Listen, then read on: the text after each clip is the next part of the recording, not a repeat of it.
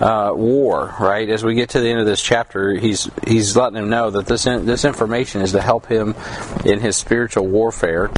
And before you go to war, you got to know Jesus is Lord.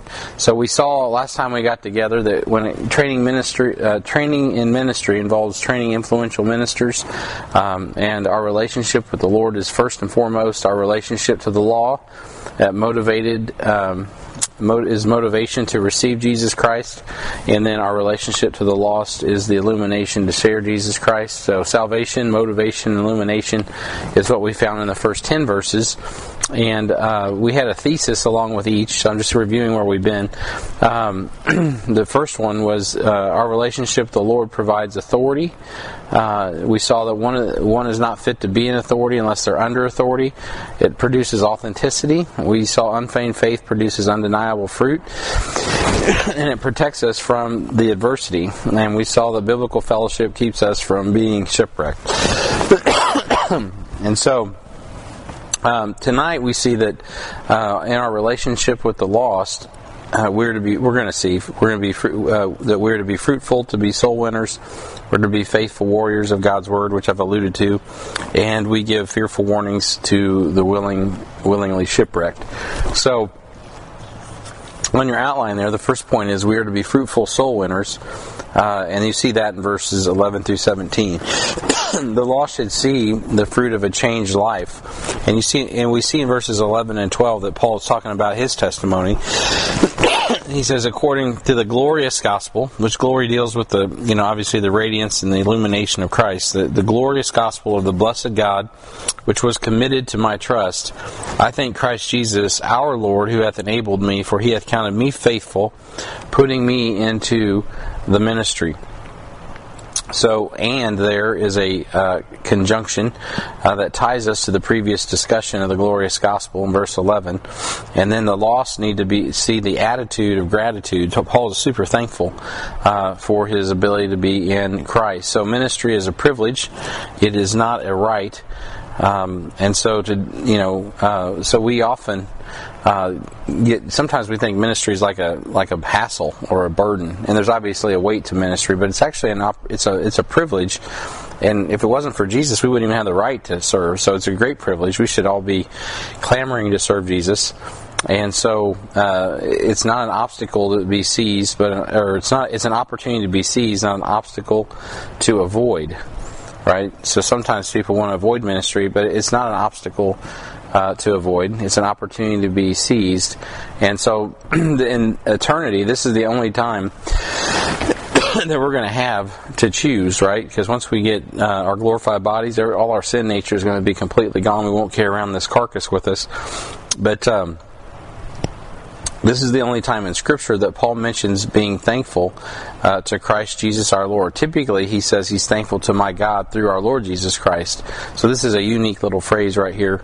At Bible studies on Wednesday night a few weeks ago, we discussed the difference between the title of Christ Jesus and Jesus Christ. What's the difference between that? Christ Jesus and Jesus Christ. Ding, ding, ding, ding, ding, ding, ding. Right, exactly. The title of Jesus Christ emphasizes the deity of Christ, and the title of Jesus Christ emphasizes the humanity of Christ. So it's exactly what Ron says. It's one that emphasizes. So Christ Jesus is the Messiah. And it emphasizes his deity. Jesus Christ emphasizes humanity. So Paul is stressing here the deity of our Lord Jesus Christ in this passage, as he did in the introduction, because it was imperative that Jesus not be considered a God with a small g among many by the way, right? But the way, the truth, and the life. So the lost world needs to understand that Jesus is the only way to salvation. He's not a way to salvation. He's the way to salvation. And, in America we don't think much, well, we used to not think much about that, but today there's a lot more what's the word I'm looking for? Polytheism and paganism, right? So the concept is, especially the concept of the multiverse and all of that stuff that's real popular right now, is, and one of the reasons that's a popular thing that's coming on is because scientists have discovered that there is a creator. Right? And so Romans 1 makes it very clear that you have a choice. Once you discover there's a creator, what do you got to do? You worship him or you choose not to. And we know that there's a lot of people in the scientific community that are choosing not to worship God. So they're coming up with rationales for how we could have design without God. They're working around the Creator. Instead of worshiping the Creator, they worship the creation. And they're saying, well, there's a multiverse, or there's multiple life forms out there, or we've been created by some divine design that's not God, right? Because we don't believe in God. So aliens programmed our DNA, some advanced life force, and of course they came from the multiverse, and there's multi-dimensions, blah, blah, blah. And there's just all these concepts that basically they're ancient. There's nothing new under the sun. These are the things that philosophers like Plato were contemplating many centuries ago, so none of this is new. But at the end of the day, it all gets around the one true Creator God and the universe, right? The one God, the one universe, and the fact that He created us, which does leave you to wonder, in a universe as vast as that we are in, which is immense, mathematically immense, it seems a mathematical impossibility, or a huge improbability, to put it mildly, that there would only be us as a life form, right? And so the fact that there is only us as a life form right now it shows us the importance of where we are in time. It's a big yellow highlighter on God's dealing with sin in time, and that's of course what He's doing. Now I know that's not laying on the text here when we talk about this, but when Paul's talking and emphasizing Jesus Christ, or in this case Christ Jesus, he's emphasizing there's one Messiah, there's one God among a pantheon of that, in Europe. So that the concept that there were multiple gods, as you guys know, it was not new, but it was real to them in the first century. I mean, paganism has been a real thing for many centuries, and so it's just wild in my lifetime to see in American culture things shift so rapidly. I mean, even 20 years ago, that most people believed in a God, the God, or no God, but now, yeah, you can take your Jesus, you can add your Buddha, you can, it's just, or you can come up with some other construct that's not even, that's some new thing, at least supposedly new, and you can be just like the old pagans of Rome and have a pantheon of gods, and, it's crazy. And people take that seriously. Because they do now understand that that there is some sort of advanced intelligence, as they would call it, that's created us. But certainly it couldn't be the God of Abraham, Isaac, and Jacob. It couldn't be the man Christ Jesus, right? Because, well, then you'd have to bow your knee and confess with your mouth that He is Lord. And you'd have to admit that those crazy Christians would have been right all along, and nobody's going to do that. But the lost need to see.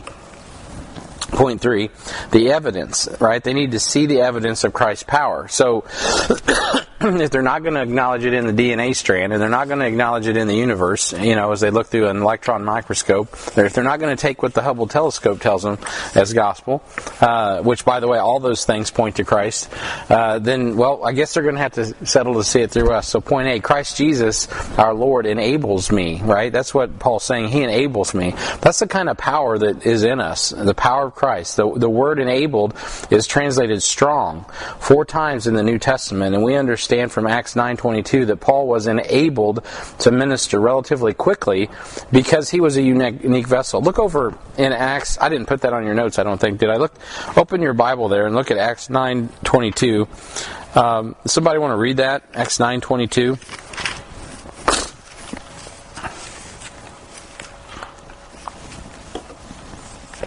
But Saul increased more in strength and confounded the Jews which dwelt at Damascus, proving that this is very Christ.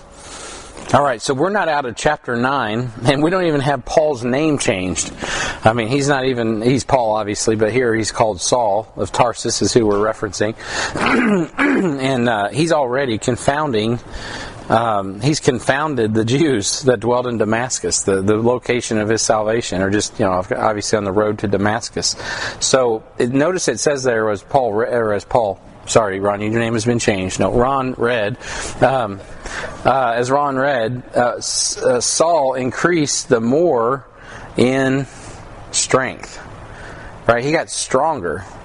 And we're not talking about, he did have to get physically stronger, right? Because he was blind, and he ended up escaping out of a basket through the city wall to get out of there because they were trying to kill him. So he did physically need to get stronger, but he also was spiritually getting stronger, right? His strength, and that strength confounded the Jews, which of which he was a leader, by the way, that dwelt in Damascus. So this is a relatively fast turnaround. And we may not be Paul, right, or Saul in this case, before he was called Paul, but God gives us His Spirit, not the Spirit of Paul, but the Spirit of Christ, and we're free to start sharing what we know about Christ the moment you get saved. And I can tell you guys from experience, not that I had a Damascus Road salvation, but I did have a pretty radical alteration the day I got saved, and it didn't take me 30 minutes maybe before I was actually actively attempting to say goo goo gaga and try to tell the gospel I didn't know how to articulate the gospel, but at least I was trying almost immediately upon salvation, trying to communicate something has changed. It's like that movie The Matrix, they pop off the cords and you're flushed out the amniotic toilet, and then boom, there you are, and you don't know how to say anything. I don't know what happened, but I'm different, and Jesus Christ is Lord, and so you begin to tell others what a change Christ has brought to your heart. Now, not everybody has the same salvation experience, not everybody does that. But I know it doesn't have to take long when you're born again to gather the strength to start sharing the gospel, the glorious gospel of Christ. And I guarantee this, if you start trying, God will empower it because it's His will. And so point B there, Christ Jesus our Lord counted, he says, me faithful. So Christ Jesus our Lord enables me, and Christ Jesus our Lord counted me faithful. The first mention of the word counted in Scripture is found in Genesis 15:6, when God counted Abraham righteous. In Romans, look over at Romans chapter 4 and verse 3. Romans 4:3. Somebody want to read that? Romans 4:3. If I turn there before you do, I'm reading it. So, come on. Sword drill. All right, I got it. Romans 4:3. What saith the Scripture? Abraham believed God, and it was counted unto him for what? Righteousness, right? It was imputed unto him. It was counted unto him. Notice the same word. If you go to 2 Corinthians chapter 5 and verse 19. I have those in your outline, don't I? Those references? Yeah. So 2 Corinthians 5:19. Somebody want to grab that? To wit, that God was in Christ, reconciling the world unto himself, not imputing their trespasses unto them, and hath committed unto us the word of reconciliation. Amen, amen. So here we see that he was not imputing, right? He was not counting their trespasses unto them. Well, he's committed unto us the word of reconciliation. So that word imputing is the same word we use for counting, right? And so, God was reconciling the world unto himself, not imputing their trespasses. So, isn't that awesome? So, we think about Saul's testimony. It's the same as our testimony. We have been counted as faithful, right? God's faithfulness is imputed to us. We're counted faithful, and we're not counted for our sins, because our sins were counted against Christ, right? They were imputed unto Christ instead of unto us. And that's why he's able to not impute our trespasses unto us, because Jesus Christ has taken that wrath upon him. If that's the case, if Jesus has taken our wrath upon him, right, and our sin is imputed to him, then why would anyone be condemned to hell? This is one of the HBI questions. Think about that. If Jesus died on the cross, which he did, and he died for the world, which he did, and the sins of the whole world, now, what would a Calvinist tell you? Well, it's a limited atonement. That's how they get around that kind of thought frame. But because we know there's no such thing as limited atonement. He died for the sins of the whole world, and if his sacrifice is sufficient to save everyone, and it is, then why would anyone go to hell? Because they choose to. Bingo. They choose to reject the only sacrifice that God demands for righteousness. Because Jesus Christ, and this is very clear in the Bible. This isn't like you don't have to get a degree in theology to figure this out. Jesus Christ is the way, the truth, and the life. If a person dies and goes to hell, it's because they have rejected the sufficient sacrifice, which is not the law. It is not that Jesus' sacrifice on the cross wasn't adequate. It was that God gives us the will, the freedom, to choose to receive the sacrifice that has been given for our sin, or reject it. And people that reject Christ, the reason that they die and go to hell is because they reject their Savior, the only person who could save them. The law can't save them either, right? Jesus kept the law because we couldn't. And so it's His righteousness is imputed to us when we receive His sacrifice for sin. You got to acknowledge that He is, and a rewarder of them that diligently seek Him. That seems exceedingly simple to me. It's not that complicated or confound. But you will find a Calvinist going into a 4-while loop until Jesus comes back, oftentimes trying to get around that. And it seems like an assault on God's power and sovereignty, and it's not. And I throw that out there because there's so much Calvinism out there today. That is really it's a little destructive. One of the reasons you have to have free will is because of the doctrine of love, which, by the way, is noticeably absent. You can talk about sovereign grace all day long, and I do believe God's sovereign, and I do believe He's full of grace. But at the end of the day, the sovereign God created man with a capacity to choose, because we're created in His likeness and image. And so that's why the first thing out of the gate in Genesis chapter 2 is a decision. Right? And God gave that and entrusted that to man. That's as simple as a Sunday school lesson you can teach 10-year-olds in a Sunday school class. But it's amazing how complicated it gets.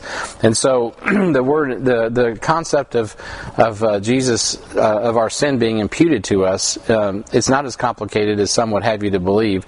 The word impute is the same word used for counted in verse 12. God has counted me faithful in the person of Jesus Christ because I have trusted in the Lord Jesus Christ. Not our righteousness, but His righteousness is imputed to us. And so that's also a big part of the substitutionary atonement that is attributed to us through the Lord Jesus Christ. I think that makes sense in this group, but I mentioned it. I know we got some younger people in the crowd. I don't know if you're picking that up, but I know that you can get bombarded with some of those things, and it's important to kind of have your mind screwed on straight in today's world. So Christ Jesus our Lord, He says, put me into the ministry, right? Christ Jesus our Lord. So He enables me. He counted me faithful, and Christ Jesus our Lord put me into the ministry. So there's a difference between being called and put into the ministry. Even Paul was not put into the ministry officially until Acts chapter 13. And so it took Timothy 10 years before he was ready to fulfill his call. So there's a time of preparation, and your call may be instant. So we're talking about making disciples. Your call may be instant at salvation, but it takes time for God to put you in play. And it may take some more time. So this morning I was talking, and I was referencing 1 Corinthians chapter 3, and Paul and Apollos, and we talk about that process for growing a church. I watered, Apollos, or I planted, Apollos watered, God gives the increase. Great template, right? Great work for teamwork and all that. And everybody has their part in the body, 1 Corinthians 12. When you look at it from that aspect. But conversely, like I said this morning, not everybody was ministering at the optimum capacity that God had saved them to. And really that's what Paul was calling them out on. He's like, some of you are carnal. You're babes in Christ. And you shouldn't be, right? I mean, he does call people out in the New Testament. And he says, look, you should put away childish things, and you should grow up. So maturation is a priority in the character of a Christian. And if we don't, we won't have, as I said this morning, we're not going to have the capacity to accomplish the mission. And that's why we're hurting in a culture. So if we look at the problem in the world, and we want to, we can, as Christians, take a little bit or all of that on our own shoulders and say, perhaps we have failed in the maturation process of Christians. Maybe we haven't taken following Jesus seriously enough, and the result is is that we haven't been salt and we haven't been light, and we are not really making very much impact in the cultures in which we live. And so it's one thing to be called, it's another thing to be put. There's a proving process that puts you into the ministry. And so there is a time of preparation. So be patient and learn the lessons that God has for you. It took the Lord Jesus Christ 3.5 years to work with His disciples. And I doubt that if someone gets saved today, that we can expect much less, that they're going to be tearing the world up for Jesus in less than 3.5 years. That's a pretty rapid discipleship process with the Lord Himself. And so we need to be patient and willing to go through our paces and be discipled. Now, not that God won't use you and won't use you in a pretty substantial way, but the preparation is important too. I think about a lot of times what happens in our pop Christianity world with music, right? So music is not necessarily doctrine.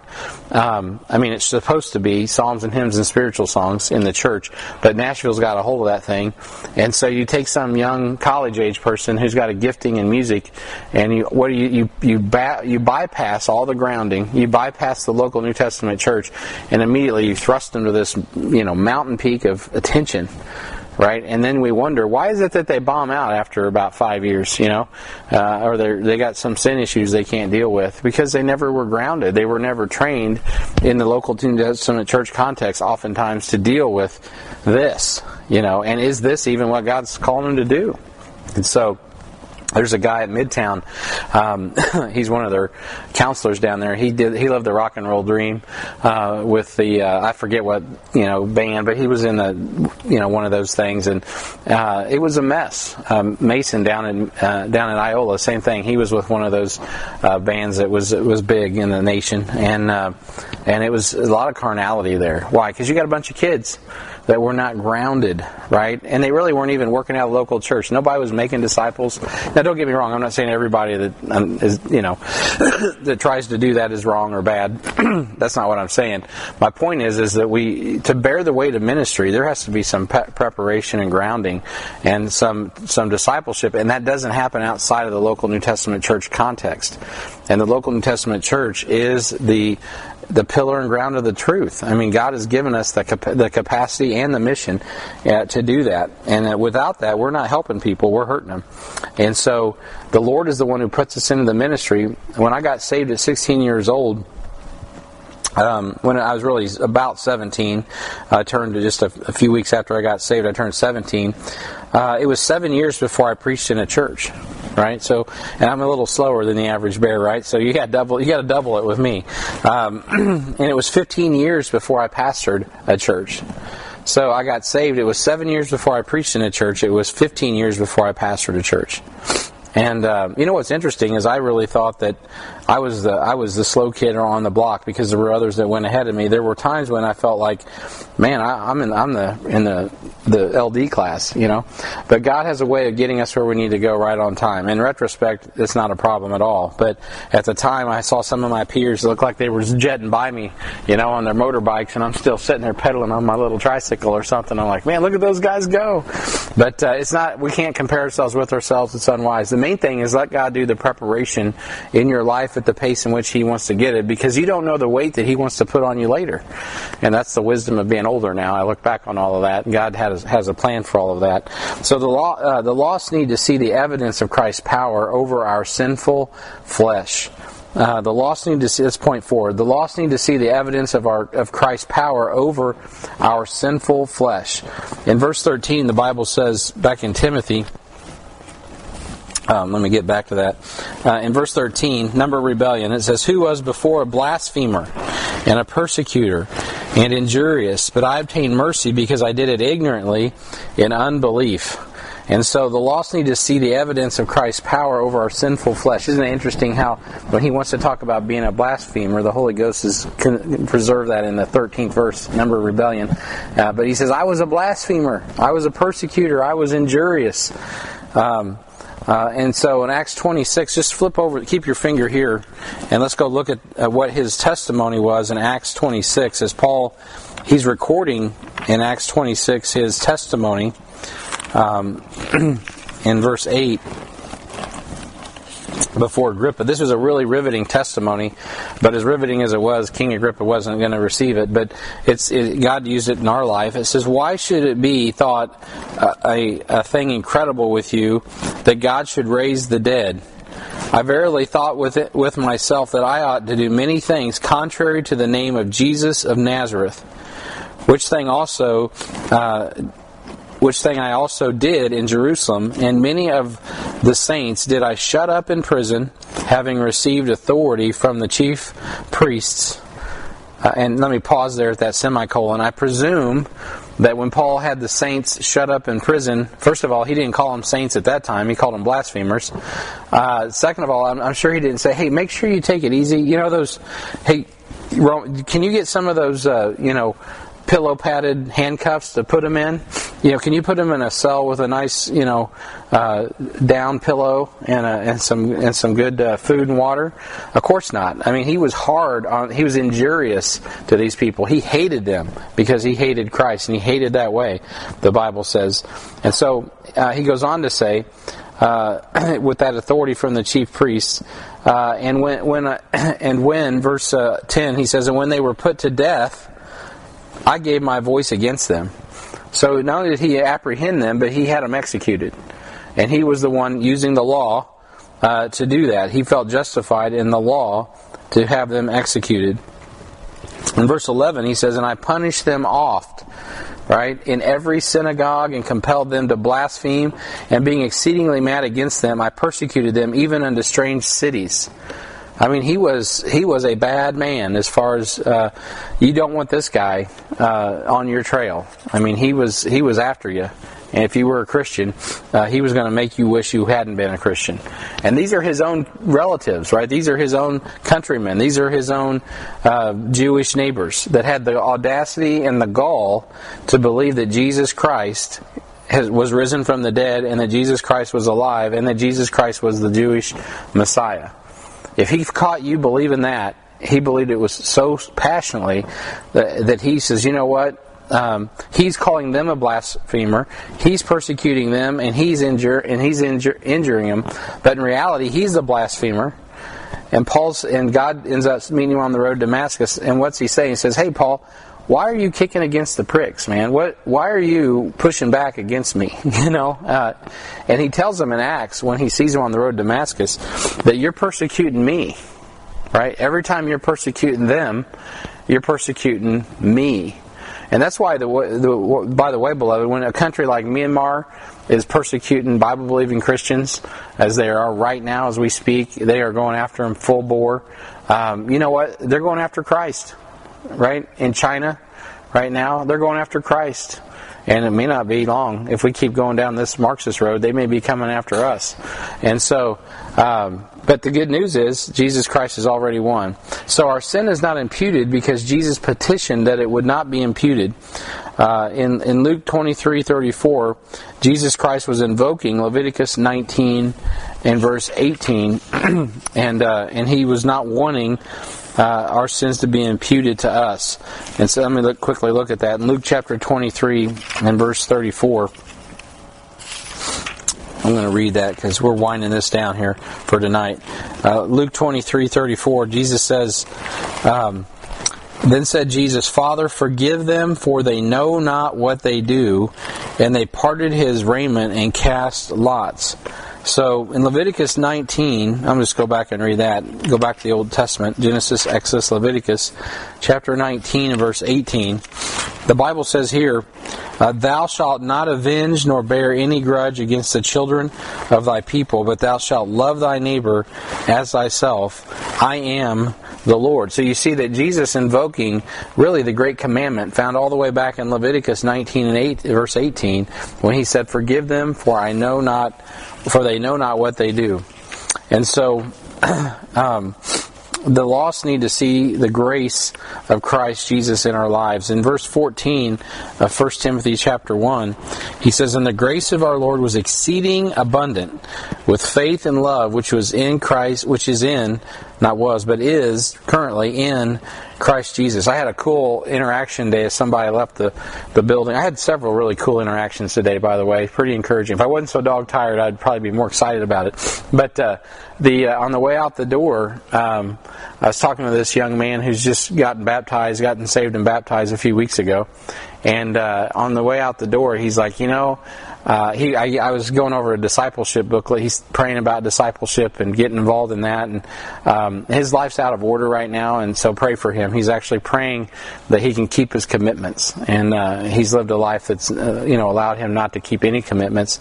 And so now he's trying to put order back in his own life. And at any rate, on the way out the door in the foyer here, he goes, I see that when I come here, he goes, I don't want to be around people. He goes, I don't even, this scares me to come here because of all the people.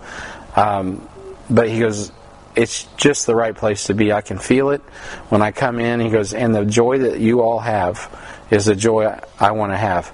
I mean, if I could write a statement that I could want to repeat, that would be something I would want to create. But I did not create that. He said it right out of his own lips. And it was just like, I was just listening to him, and I'm like, wow, that's none other than Jesus Christ, right? That is the fruit of the Spirit. And when this guy comes into the church, he's lived in the world, right? He knows what the devil has to offer, and it ain't what's going on at Heartland Baptist Fellowship. And so when he comes in this place, he's like, wow, there's light, right? There's life. He may not phrase it that way, but that's what he's saying. Now, he's saved, but he's a young Christian. He's a baby Christian. And so, what does he need? He needs the grace, right? He needs God's grace, and we need that grace in our lives so people like him can see it, right? And get a hold of it and say, man, there's something more, there's something better. And so, all that starts off in verse 14, tying us back to the previous verses concerning the changed life resulting from the previous verse in verse 11. So look back in verse 11. Well, let's look at 14 one more. He says, and the grace of our Lord Jesus was exceeding abundant with faith and love, which is in Christ Jesus. Now go back to 11. According to the glorious gospel of the blessed God, which was committed to my trust. Where does that exceeding abundant faith and love come from? It comes from the glorious gospel, right? It's a fountain of life. And so it starts off in verse 14, and it ties us back to verse 11, and it speaks to the glorious gospel, the exceeding abundant grace with faith and love. So God's grace is first mentioned in Genesis 6 and verse 8. That's the first mention of grace, I should say, when Noah found grace in the eyes of the Lord. So God's favor can be described as God's riches at Christ's expense. Is that an acronym or an acrostic? I think that's an acrostic. But God's riches at Christ's expense, which is an accurate explanation of Christ Jesus. And it's the only reason we have favor with God. It's grace. So Paul uses two adjectives to describe God's amazing grace: exceeding and abundant. That's two adjectives, right? I don't even know if that's proper in an English sentence. Sharon could tell us because she's much more astute in language. But exceeding abundant, which obviously is in a means of emphasizing, right, the word itself, which is grace. It's exceeding abundant with faith and love. So the Greek word for these English words are derived, and their derived form is translated superabound. Superabound, So it's super and it's abounding. And so that's amazing. Amazing grace. So notice he says the grace of our Lord was exceeding abundant with faith and love, which is in Christ Jesus. Paul didn't have the exceeding abundant amount of love to match his faith before he met Christ. Before he met Christ, he was exactly what he said he was: a blaspheming, persecuting, injurious Pharisee. That's who he was. What was he missing? Well, he was missing the grace of God, the love of God, to match his zeal and his knowledge, right? Without knowledge puffeth up, charity edifies. He was missing the love that was necessary for him to deal with the knowledge that he had. And so we remember these two words, faith and love. They are found in Christ Jesus. And that means that if you are in Christ, they should be exceeding abundant in you, right? So if you are actually a Christian, and you say, I'm a Christian, everybody in America says they're a Christian. Well, if you really are a Christian, then you should have two things that are exceeding and abundant in your life: faith and love. Now, how many people do you know that say they're a Christian and are lacking faith and lacking love. I mean, I touched on it again this morning, lightly. But that's why we have to... Now, Jesus knew it would be like this. That's why we have the Lord's Supper. Because something that Jesus was not lacking was faith nor love.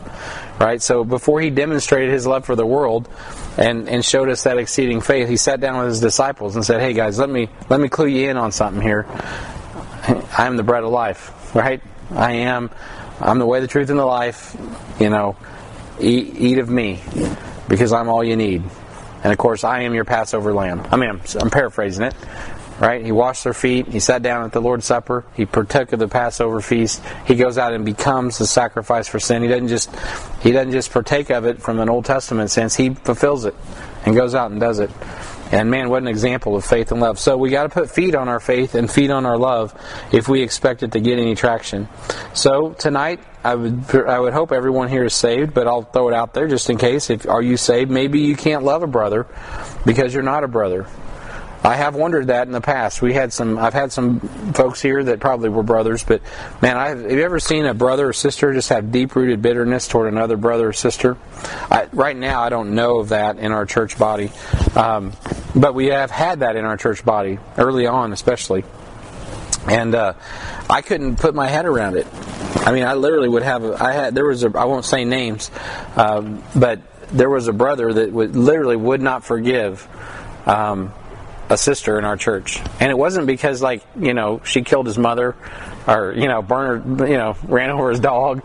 I mean, it was nothing. It was nothing. It wasn't even an offense toward him, but he held a root of bitterness against the sister because she said something and did something that offended him. And so it got to the point that I was actually involved in trying to confront it. And this was discreetly. This person's no longer alive, so it's all water under the bridge. People aren't around anymore. But it was a huge education for me, because I just kind of like Mr. Wet behind the ears, young pastor dude, whirlwind, thinking, oh, this is easy, we'll fix this. Surely there's a misunderstanding, right? Because all conflicts are typically based in some unmet expectations, and with proper communication, things can get worked out. Guess what? No, that's not the case at all. A proper communication and clear expectations, still not working it out. Well, what about the Lord's Supper?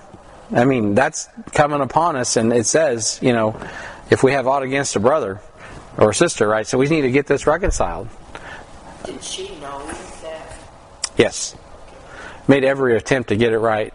To the point of sitting down before Lord's Supper, trying to reconcile it over something that is so minor, unbelievable. So it causes a preacher to wonder after a while, is that person saved? And so I won't tell you, I can't finish the story and tell you why I believe he's saved. But the point is simply this. Well, I will tell you the reason I believe he's saved is I believe God spanked him. And so, without getting into, if I say too many details, then it'll be bad. But I'll just leave it at that. The only reason I think that brother was saved is because because it was judged, and I wasn't the one who judged it. I never had to bring it before the church because God took care of it. And so that's one of the reasons I take the Lord's Supper seriously. Not because I'm looking for God to come down and spank people, but I am really about God making sure the body is. There should be no room for aught in the body of Christ. Like there's nobody in our church family from the first day till now that's done anything even close to offending me to where I couldn't forgive them. Now, I may not like them, but I will forgive them, right? I may not like something, but I can forgive them, right? I mean, in Christ, why not? And so Paul was a blasphemer. He was injurious to the church. So, and he ends up leading the very church he used to hate. And so certainly Paul counted it all joy to be able to take a beating for Jesus. Not that he really enjoyed it, but he understood that, I'm the last person that needs to complain about suffering for Jesus because I have persecuted Jesus Christ so much myself. And I'm always in my own personal life reminded of the slight and the harmful words. And I've told you this story before, but I'll tell it again. I'm over time. But let me tell you this quick story and we'll wrap it up here and we'll stop. But when I was a young man, I berated a gentleman named, we'll stop at point C and pick it up next week, but I berated this young man named Alex Jamies. And I was so thankful that that's one of those things that happened BC. So I was like probably 9 or 10 years old, and he was sharing this chick tract with me in the back of the bus. I was in the back. I like sitting in the back seat when I was a little kid. You know, you can bounce more and goof around. You're far away from the bus driver, who may be watching me. Kay Hamlin was the bus driver, and so I was in the back, and he starts opening up this chick tract. It's the one about you can have anything. I can't remember. And so Chick was writing tracts in the 70s, because it was the 70s, and he's sharing this tract with me. Or it might have been about 1980, probably 1979, 78, somewhere around there. And he's sharing this tract with me, and man, I just verbally got offended. This is not the only time this happened. When someone shared a tract with me, man, I was hateful. And so it made me angry, because, well, it's pointing out your sin. And I just looked at that and I said, man, you're so stupid. And I just beat him up. And you know what he was doing? He went to church, probably. Well, I know he went to church. I knew his parents, or at least his mom was a Christian. I don't know about his dad. But this kid was just doing what he was taught with all sincerity. You remember Alex Jamies, Amy? He just was trying to do what he'd been taught. And he got a hold of a sinner dog like me. And I'm not talking, I hadn't robbed any banks or anything, I'm just a kid myself. But at the same time, in my heart, I was lost. And I was just like mean to him, to the point that years later, after I got saved, you know what, God had always reminded me. Remember when Alex, because you always have those touch points where God dropped some seeds in your life. And one of those seeds that got dropped in my life was little Alex Jamies across the street, who was witnessing to me on the bus. And I just remember coldly rejecting it. That's one of the reasons I got saved. Because when God brought the gospel to me in a way that I could understand it, I already had a track record of rejecting it. And you're not promised to get it more than once, right? He could have condemned me just because of Alex Jamies, in my opinion, and yet he gave me more grace that I didn't deserve. And so that always settled in my heart, and I remembered how I treated Alex. So just a couple years ago, I ran into his brother up in, it was last year, up in Indiana. His little brother, Jesse Jamies, and man, I said, bro, you've got to tell. And he got saved, and he's up at Brad Nelson's church in Lee Summit, and he's being discipled by Dave Madden. But I told Jesse when I met him randomly, hundreds of miles from our home, up in Indiana, I said, hey, bro, you've got to tell your brother Alex that I am so sorry for the way I treated him when I was a little kid on the bus. And now, I don't think Jesus was waiting for me to find Alex Jamies to tell him that necessarily. It's all under the blood. But I tell you what, I just mentioned that because I do, and this is such a stupid little story, but it's real to me.